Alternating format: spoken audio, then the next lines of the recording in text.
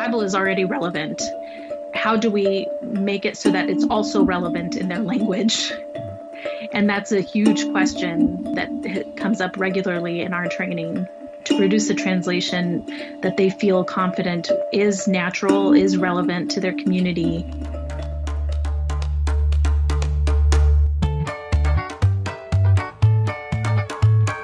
Welcome to the Essentially Translatable podcast brought to you by Lutheran Bible Translators. I'm Rich Rudowski. And I'm Emily Wilson. And as you know, we are in the More Than Words comprehensive campaign for Scripture Impact. And we had Ruthie Wagner and Eshinee Veith on the podcast talking about that God's Word is more than words. And we are working alongside local leaders, ministry entrepreneurs, to launch Bible translation movements right where they are.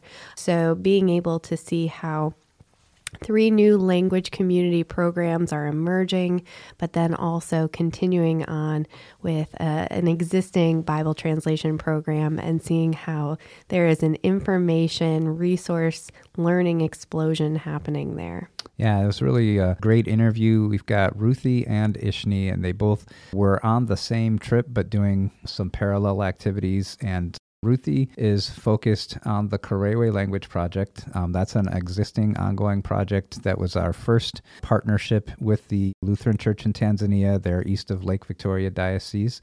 And so that's been established for a number of years, but as they've continued to work and grow and learn, they continue to build their capacity, and Ruthie is an ongoing partner with them in that. She's based in the United States and doing some innovative things to reach out and work with them, but this was her first chance to actually go and be with people in person, which is pretty exciting.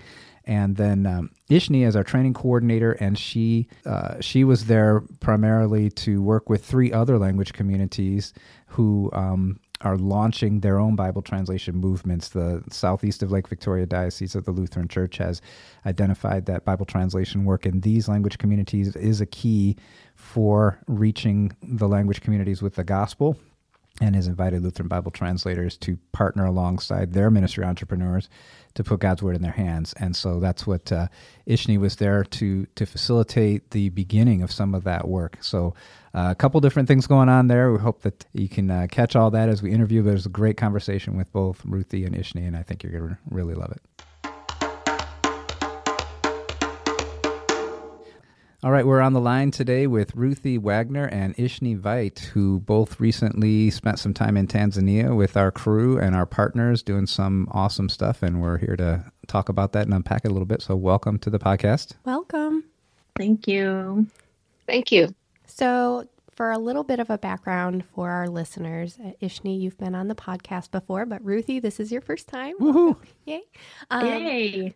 We want to give our listeners a bit of a backstory for you guys. Neither of you are new to Bible translation ministry, but this trip that you were just on in Tanzania had a little bit of a different take, a little bit of a newness to it. So a little bit of background for our listeners. What roles did you serve in previously before this trip to Tanzania in your new roles? I served with Lutheran Bible Translators in Sierra Leone for about 6 years as translation advisor to the Temne Old Testament project. And I'm the training coordinator now, but prior to that, I served for 10 years with Lutheran Bible Translators in Botswana as project coordinator and exegete for the Wayei Bible Translation Project. And then Ruthie, of course, has a lot of overseas experience prior to that, too. Just tell the listeners, since it's your first time on, a little bit about your background and where you came from. Sure. I'm a 3rd-generation missionary. My parents and grandparents were missionaries in Bangladesh. And so I felt the call to missions while I was in Bible school, and joined LBT back in 2007 and have been with LBT off and on since then. And so served in Sierra Leone for several years, and now am working remotely from Minnesota. So Ruthie has the distinction of being the one person still in Lutheran Bible Translators who went to school at the same time as me, and we, as the Lutherans, got assigned to projects all together, so we had a lot of fun back in the day. But yeah, great to have you on. Thanks. So your previous roles, both in Sierra Leone and in Botswana, you had a relationship in the community by living in the community, and things have shifted a little bit as you are now both located in the U.S.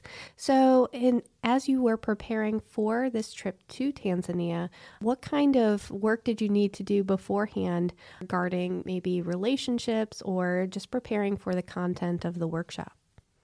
Well, for me, the main thing I had to do was remind myself that I haven't built a relationship with these people and just be prepared to go in as a guest and as a learner. I'm used to, in my time in Botswana, I did a lot of training with various groups in Botswana and from Zambia, Zimbabwe, and Mozambique.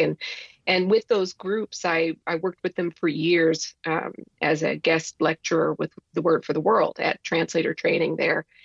And so I sort of had a relationship with those students. I had spent at that point, like by the end of it, I had gotten to know them over the course of years. And so there were things that I did in my teaching with those students that were based on the intimacy of that relationship and the knowledge of their languages that I had gained over those years. But this was completely fresh and completely new. And even though two of the languages that were involved in the workshop that I was a part of were Bantu languages, so there were some similarities with languages I'd worked with before, one of them was not. And so I really had to come in with the humility of a learner. Yeah, and I think we should mention this was, for both of you, the first time in Tanzania, right? I mean, Ruthie, you've been working with the crew a little bit, right? But had not been to Tanzania before? That's right. And what kind of work have you been doing with them before the trip here? Yeah. While I hadn't been familiar with the larger Tanzania context, I have been working remotely teaching the Karewe translation team for the past several months. We've been building relationships over Zoom and WhatsApp and YouTube. So this was a continuation on that teaching and the first face-to-face meeting, which was pretty fun. I met them, but I felt like I had known them already for quite some time. And there was a lot of joy in meeting one another in person. Yeah, and let's, again, just to make sure our listeners are tracking with us, who were you all working with here? Who are they we keep talking about on the ground there in Tanzania? We were working with the Lutheran Church in Tanzania. There's the ELVD and the SELVD. They're two dioceses of the Lutheran Church in Tanzania. And I was a part of a workshop with 3 different language communities in which the church there is exploring beginning translation work. The Sumbwa, the Kara, and the Taturu dialect spoken by the Datoga people. And I was working with the Karewe Bible Translation Project, which is on Ukerewe Island on Lake Victoria. Right. Yep. And the LV and those acronyms is Lake Victoria. So east of Lake Victoria Diocese and southeast of Lake Victoria Diocese, which are very aptly descriptor names of where they are located. And yeah, so you guys were in the... did you get to go on the island, Ruthie, for the Karewe part? Yeah, I spent the week on the island. Nice. Okay. Mm-hmm. So as you were traveling, and so you had Eshinee, you were like, okay, I'm going in as a guest, but I've got this previous facilitating role to draw from. And Ruthie, you were building relationships. I love that, using what you have of YouTube and Zoom, and that it just made it that much sweeter meeting in person. But you had some foundation to work from of building those relationships. But when you got to Tanzania, your role was very specific in each of your different contexts. Can you share a little bit about what the purpose of the trip was in your role? So for the workshop that I was a part of, the goal of this workshop was to work with potential translator candidates from each of the 3 language communities, to get to know them, to explore the concept of Bible translation with them a bit, and to give representatives of the church an opportunity to observe these translator candidates and to see who they might invite to a future workshop to further refine their list of candidates for translation work. And so it wasn't so much a training as it was a conversation. and a get to know you experience. And so it was very different from anything I'd ever done before. I kind of laughed after I prepared the first day's worth of PowerPoints because it was like a full day's worth of slides, but only one of the slides contained any information. The rest were questions. It was a series of questions. I decided to go into this with, rather than assuming that, I had information that they needed and I needed to give it to them or else they wouldn't have it. It's my thinking on how translation training should happen is changing over time. And one of the things that has been sort of bubbling up in my consciousness recently is the idea that people who live in multilingual contexts spend their entire lives translating. And so they bring they already have well-developed ideas of how translation is done because they do it. They just do it usually orally, which is fantastic. And they know what good translation is because they try to do that every day. And so rather than saying, this is what translation is and this is how it's done, and these are the things that you need to know, I decided to go in and say, what are your thoughts about these things? Because, no one person knows everything anyway. I am not the source of all knowledge. Knowledge is owned by community and comes from dialogue in community. So, yeah, this was a new experience for me, and it was really rewarding. It was so great to hear people sharing with one another and learning from one another, and just being able to stand back and watch that happening. When you did that and sort of set the stage for this is how we're going to do things, was there like an adjustment period where people kind of came expecting that they were going to sit and listen, and so it was like, or did it just fairly naturally develop into the conversations you were hoping for? It happened a lot faster than I would have expected. There are patterns of education that people are used to depending on their experience. And I know in some contexts that I've been in on the continent of Africa, different countries and different sub-communities within those countries will have different education experiences. So I couldn't tell if what I was going to experience was that sort of person standing at the front makes everyone sit there and listen, or whether people were genuinely going to feel free to respond.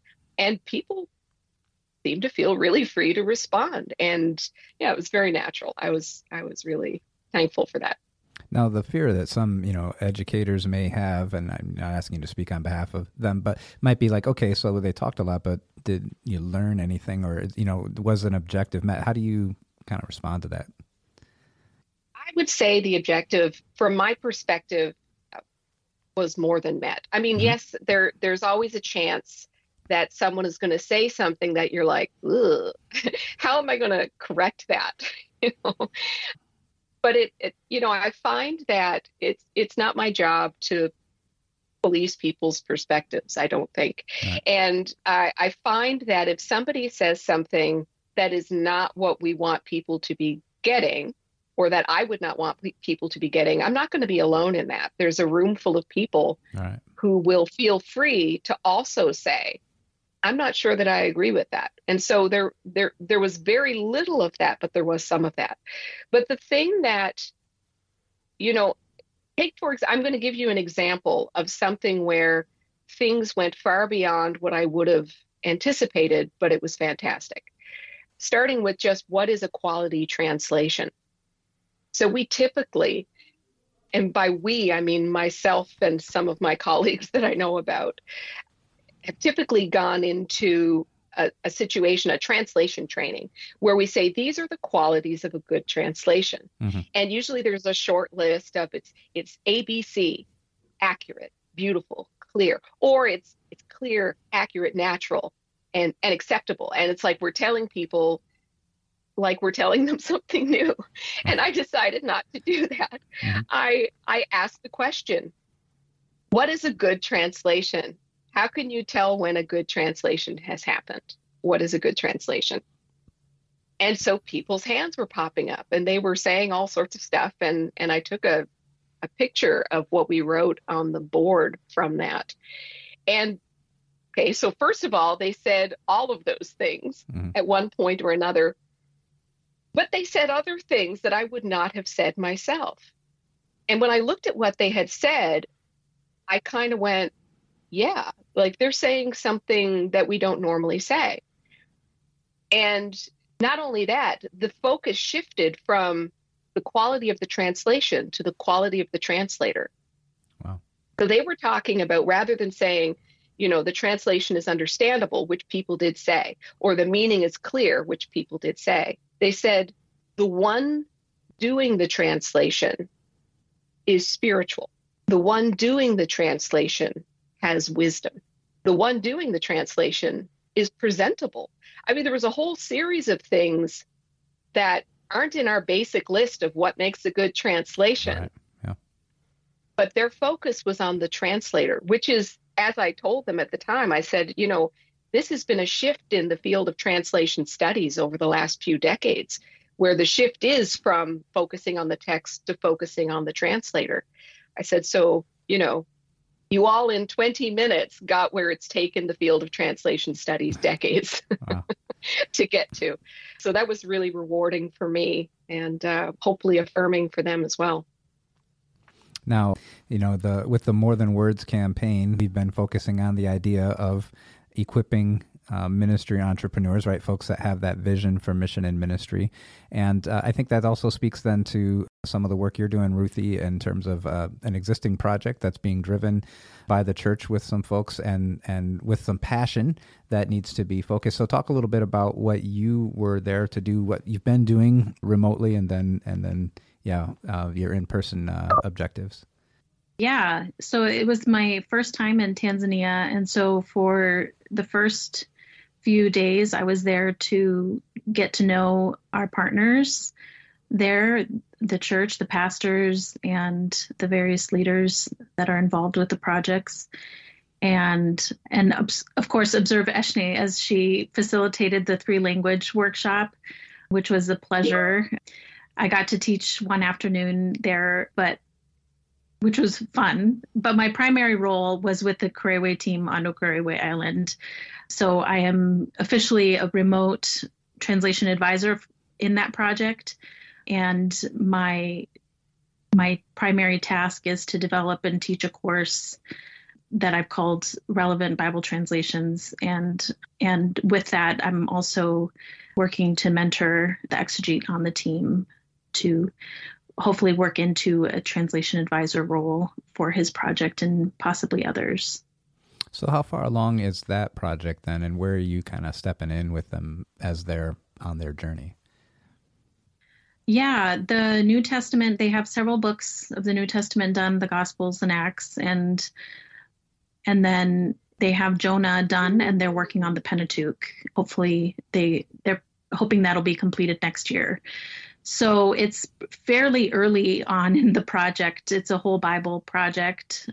And so there's a lot of work that still needs to be done. The translators are very early actually in their training.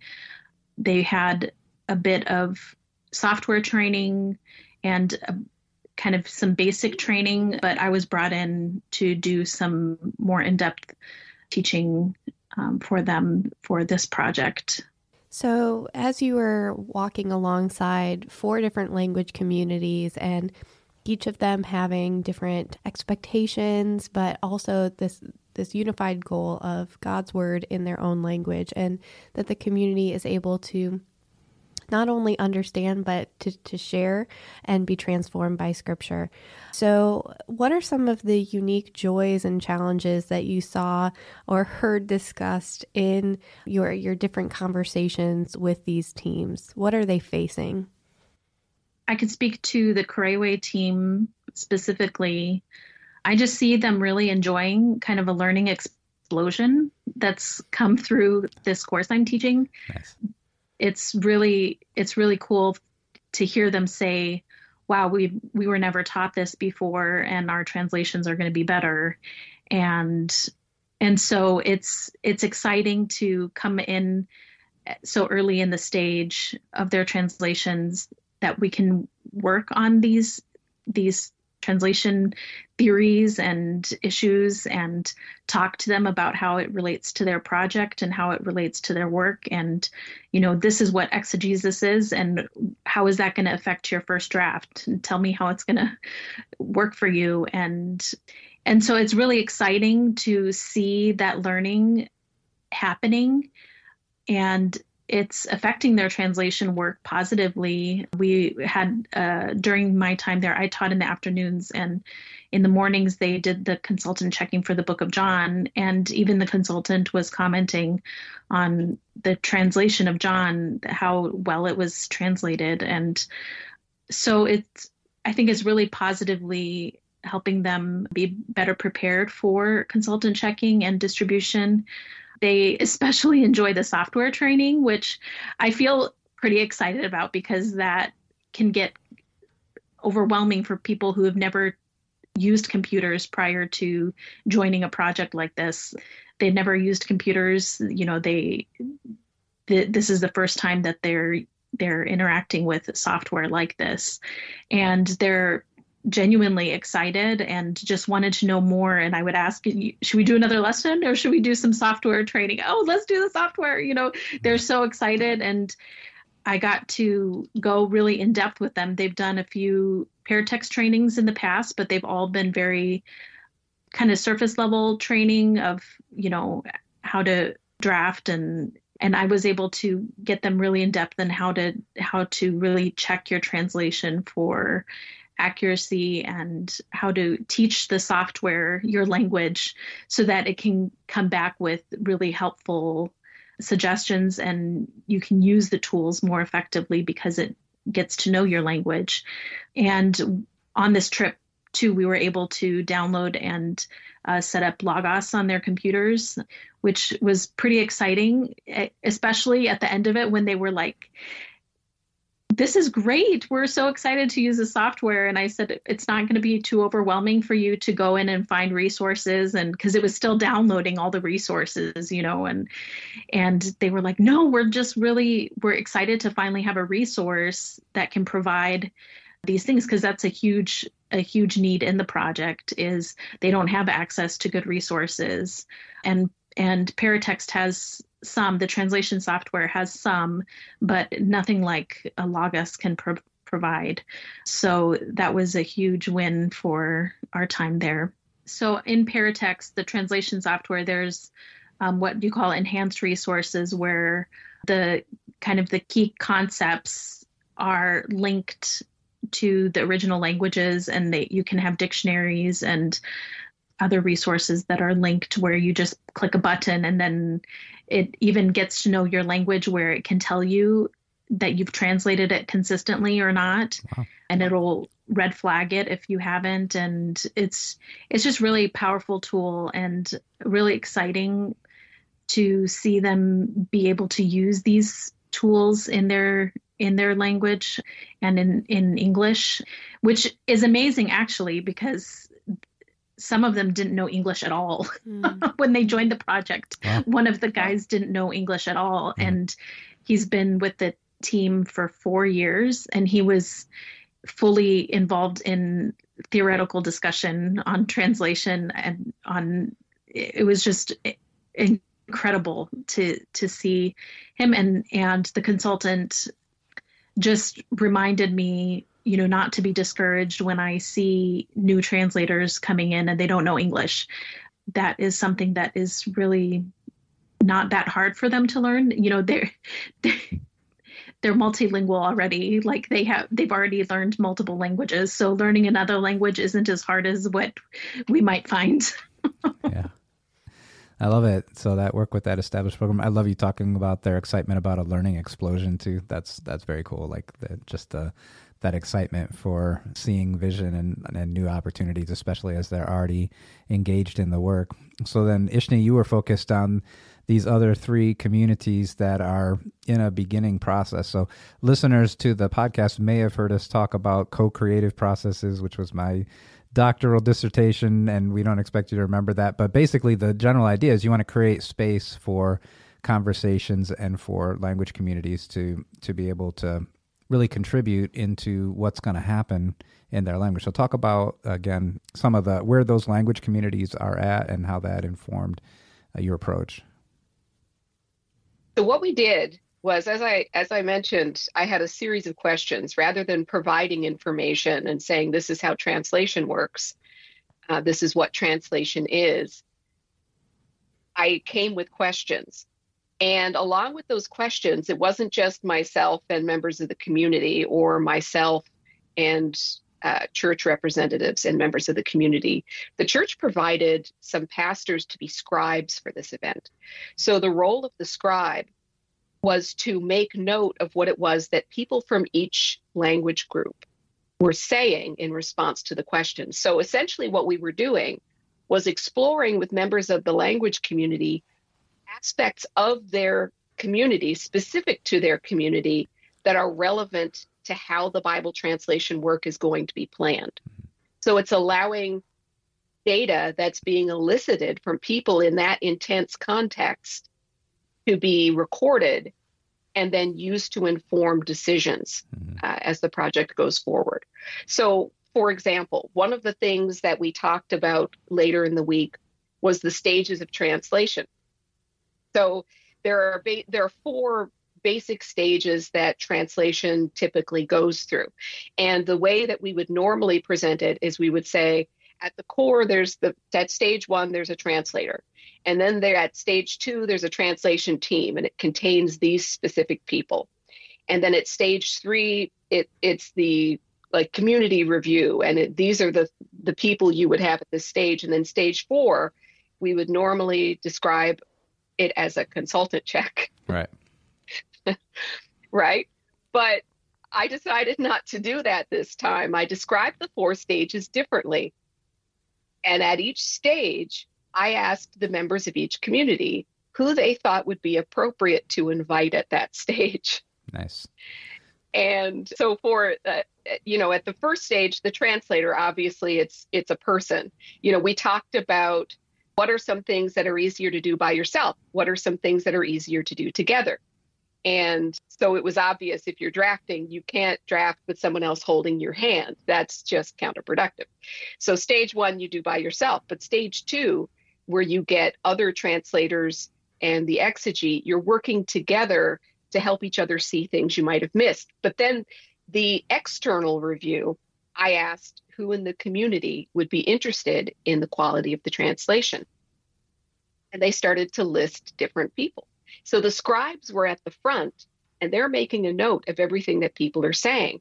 So rather than us saying, for your community review stage 3, go out and look for these sorts of people, they now have a list of what these representatives of the community say are the people who should be invited. Mm-hmm. So it's not just my perspective as a representative of LBT. It's not just the church's perspective as the managing partner in country, but it's also the perspective of members of the community reflected through the people who were present at the workshop. And then for the final stage, and this was the most exciting, I never used the C word the whole time. I just called it expert review. And I said, who are the experts? What kind of expertise do you think would be helpful to someone to make the quality of a translation better? What kind of experts should we look for in your community? Yeah. And I did talk about people who are experts in translation because they've been involved with it somewhere else, but I didn't make that the focus. That's a perspective that we bring. We bring the idea of consultant to the community, but it isn't the only perspective that is relevant as to who are the experts in a community or among the partnership who need to be involved in the final review process.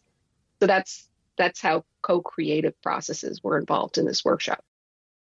This is really a great point to emphasize for our listeners. So many folks still think about Lutheran Bible Translators particularly going to be, you're going to have a missionary that's resident in a location, and that's really what it takes to do it, right?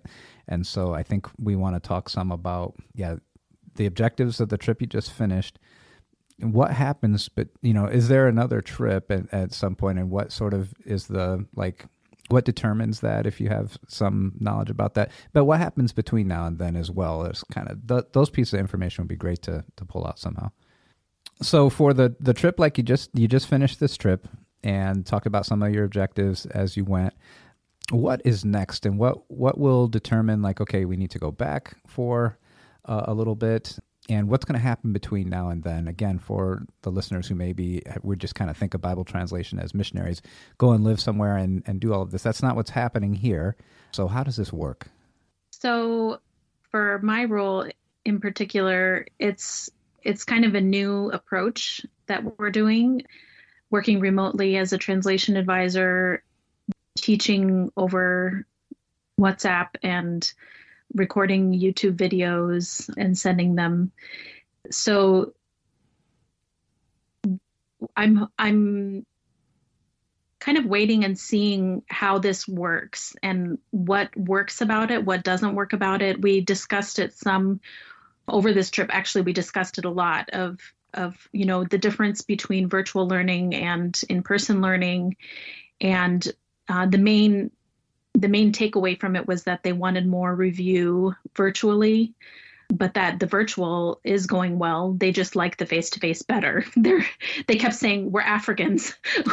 We like the face-to-face a lot better, but we'll take the virtual. We're benefiting from the virtual, and we'll just kind of see how it works, because this training that I'm doing, it kind of came out of, my husband and I were in Sierra Leone and we had 4 evacuations. And so it went from me realizing I'm not going to be on the ground all the time to help these translators. And so I really want to train them and help them, equip them so that they can do this project on their own. And that's really the goal here with the Karawe team. And the training is focused less on maybe the accuracy and more on the naturalness and relevancy of the translation. Like, the Bible is already relevant. How do we make it so that it's also relevant in their language? Mm-hmm.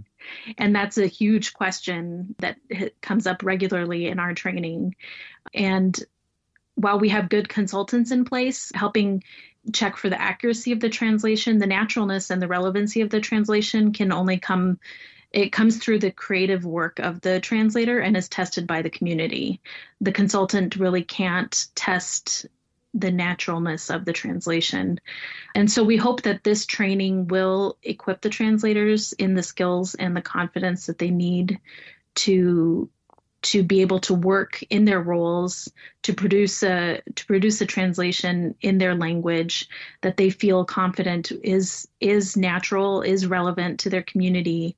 And a lot of that is being done virtually. And going forward, we will need to continue to have face-to-face. That was, clearly stated while I was there, that, they want me to come back, but that I don't have to come back as frequently as what, we might think they would want, a couple times a year or something like that. The discussion is still in the works, but that the virtual is going well and that they are happy to settle with the virtual because it encourages them to own the process themselves. And the main lead in their team is a local Karawe speaker. And that's great for the team to be able to continue to own the project themselves. And while a missionary on the ground may be helpful, it's not always possible in these difficult contexts. We found that in Sierra Leone. It wasn't possible for us to live there anymore. And so, I'm just hoping that the translation team will feel confident and will feel equipped to translate naturally into their language. And how about you, Eshinee? So as you're continuing on as the training coordinator, and your roles are not only assisting our staff members and missionaries, but also international partnerships, what's next for you? Will you be traveling back to Tanzania again, or is it on to other locations? I believe that I will be, but not this year. And part of the reason for that is that the regional director, who is working with our partners in Tanzania, Sarah Esola. She has a real vision for a team approach to working with translation projects. And historically, there's been a tendency to have, one missionary, one project, and they are the locus of all of the planning, and they develop these really deep relationships, and they learn the language super well. And it's like they are the go-to person for that project. And what we've found over the years, there are still places where that's appropriate. And when it works, it works. But if COVID taught us anything, is that you can't have everything centered in one person anymore. It's just not good business sense. You need to have a variety of people involved and building relationships and supporting one another. And this event, this training that I was a part of, there were 6 of us from LBT, and there were more than that from the Lutheran Church. So it was a real team effort. And so for the next event, which is Lord willing, planned for August, there will be different people from LBT present. There will be some faces that are the same. There are some faces that are different. And that helps to inject different perspectives and different skill sets and different voices into the process. And it keeps it from being a monolith of support and perspective. And so I really appreciate that Sarah is doing that. And I'm glad to plug into that when and as needed. And I did have some interactions there with the head of the Bible college that was adjacent to where we were staying in Mwanza about some potential future things that I won't get into because that's just brainstorming. Sure. But there were some really exciting possibilities that emerged at a tea time. Mm-hmm. And isn't that always the way? That's right. Yeah. You sit there with a cup of tea and a chapati, and next thing you know, partnerships are built. So yeah, but now that I'm back from Tanzania, I'm back to some of the other areas where I'm working, and there is some overlap there with Tanzania. What's going to happen next, and is that something that was already kind of pre-planned, or it's kind of unfolding based out of what happened this time, or what's the next step, and how did that get determined, or how is it being determined? Well, what's going to happen, as far as I understand it, between the event that just took place and August, is the people who are working with the language communities from the Lutheran Church in Tanzania will be continuing to dialogue with the community and continuing to work with the people who were present at the workshop. And they will be discerning who should come to the next workshop. And so rather than making all of the decisions about who the translation team will be, they're allowing time for prayer, for discernment, and for dialogue before making the next step. And so they will be investigating some of the things that were raised during this workshop we just held. There were a lot of things that people said that raised some questions that showed that there was further investigation that needed to be done in certain areas. And so this gives the church time to really look into those before making any big decisions, such as who is the translation team going forward. Yeah, it just gives them that space to do that. It's awesome. How can we be praying for those translation teams then? Yeah, as they do that work, what comes to mind? You were just there with them in person and saw what things look like. I think prayers for wisdom are always good. Prayers for wisdom for the members of the church and the members of the language community who are trying to discern who the translation team should be. The translation team is the core translators and project workers that work every day of the week, except the Sabbath, and also who to invite from the rest of the community to be involved in other parts of the translation work, and encouragement for the people who were a part of this process, because even though there were 10 people from each language community present, you don't have a translation team with 10 translators on it. So not all of them will be invited to be full-time translators or paid members of the team. So encouragement for them, for the ones who aren't selected in that role, and encouragement for them to find what their role is, because everyone in the community has a role in this. This is their translation project. God's word in their language is in their hands. And how can we be praying for the Karewe team, Ruthie? Yeah, I think pray also for wisdom for them as they go about this process. It's heavy work. And while they're incredibly skilled at what they do, they still face tremendous challenges. Like for example, one of the discussions that kept coming up while we were there is that their Bible, their translation would inevitably look different from the Swahili versions that are out there. And what were they going to do about it? People would be upset about it. People were not going to accept certain decisions that they were making because it doesn't look like the English or it doesn't look like the Swahili. And it raises concerns that they are bringing to the community and to try to make decisions. And we had good discussions about the Bible in their Karewe Bible, unique to their people and language, that this might be challenging for some to accept, but we hope that it communicates a positive message that God speaks their language and knows them, and that their Bible isn't going to look like the Swahili. It's not going to look like the English because their language is unique. And so that's just one sort of discussion that has come out is they're facing not just the challenges of their translation, but also these discussions that are coming out in the community, what to do about them and how to move forward so that the Bible will be accepted, and what sort of training needs to happen alongside distribution that says this is a unique Bible. You can't just compare it to another one and expect it to look the same. Right. Yeah, so prayer for that. And also they just got a huge information dump.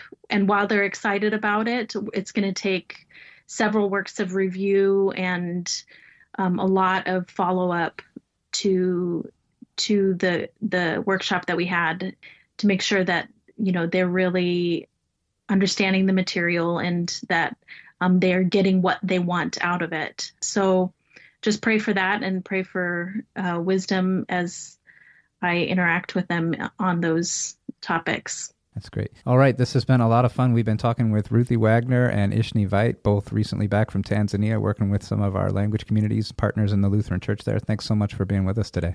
Thanks, ladies. Well, Emily, you could probably tell I was excited to be in that conversation with Ruthie and Eshinee, both really doing some great stuff with the language communities there and investing in those visionary ministry entrepreneurial leaders of the church. And I just really loved how both of them work in a way that creates space for dialogue and is really leaning into the leadership that's already there, the vision that's already there, and authentically coming alongside that to say, let's capitalize on that to launch a Bible translation movement that is just what this particular language community needs. Mm-hmm. It really is encouraging to see how God is working in Tanzania and around the world in these partnerships, to be able to see how when we partner together as a unified church, how He is working, the Holy Spirit is working in and through these ministry entrepreneurs, these leaders, to make His word known.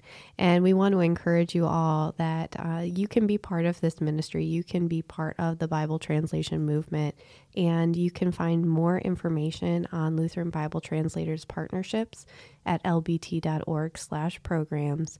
You'll see a list there, and we want to encourage you, as God is moving, that you would click on one of those language programs, that you would read about them, that you would pray alongside them, that if the Lord is leading you to support them financially, that you would be able to see more details on how you can do that. So again, want to encourage you to visit lbt.org/programs. Thank you for listening to the Essentially Translatable podcast brought to you by Lutheran Bible Translators. You can find past episodes of the podcast at lbt.org/podcast or subscribe on Audible, Apple Podcasts, Spotify, or wherever you listen to podcasts. Follow Lutheran Bible Translators' social media channels on Facebook, Instagram, or Twitter, or go to lbt.org to find out how you can get involved in the Bible translation movement and put God's Word in their hands. The Essentially Translatable podcast is produced and edited by Andrew Olson. Our executive producer is Emily Wilson. Podcast artwork was designed by Caleb Rodewald and Sarah Radowski. Music written and performed by Rob Veit. I'm Rich Radowski. So long for now.